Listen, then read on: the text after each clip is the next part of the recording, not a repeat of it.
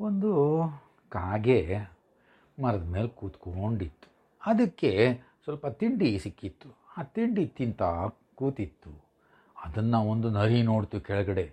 ಆಹಾ, ಏನಾದರೂ ಮಾಡಿ ಈ ತಿಂಡಿ ಕಿತ್ಕೋಬೇಕು ಕಾಗೆಯಿಂದ ಅಂತ ಉಪಾಯ ಮಾಡ್ತು. ಬಂದಿದ್ದೆ ಮರದ ಕೆಳಗಡೆ ನಿಂತ್ಕೊಂಡು, ಓಹ್ ಕಾಗೆ, ಏನು ಸಮಾಚಾರ ಅಂತು. ಕಾಗೆ ಏನು ಮಾತಾಡಲಿಲ್ಲ.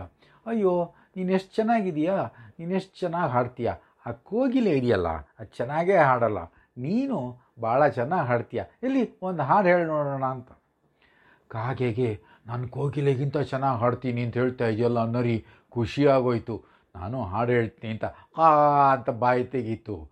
ತಿಂತ ಇದ್ದಿದ್ದು ತಿಂಡಿ ಕೆಳಗಡೆ ಬಿತ್ತು. ನರಿ ಕಚ್ಕೊಂಡು ಓಡೋಯ್ತು.